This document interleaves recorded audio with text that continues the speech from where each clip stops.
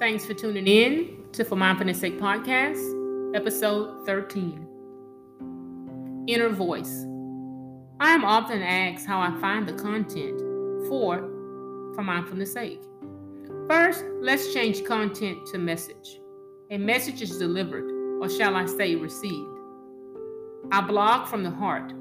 My message is birthed from within.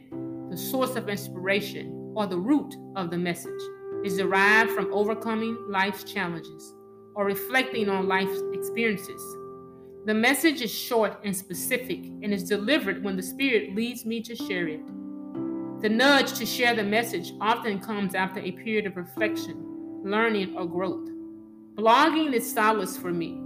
I have a sincere desire to be a beacon of light in a hurting world. I know that this is my divine purpose.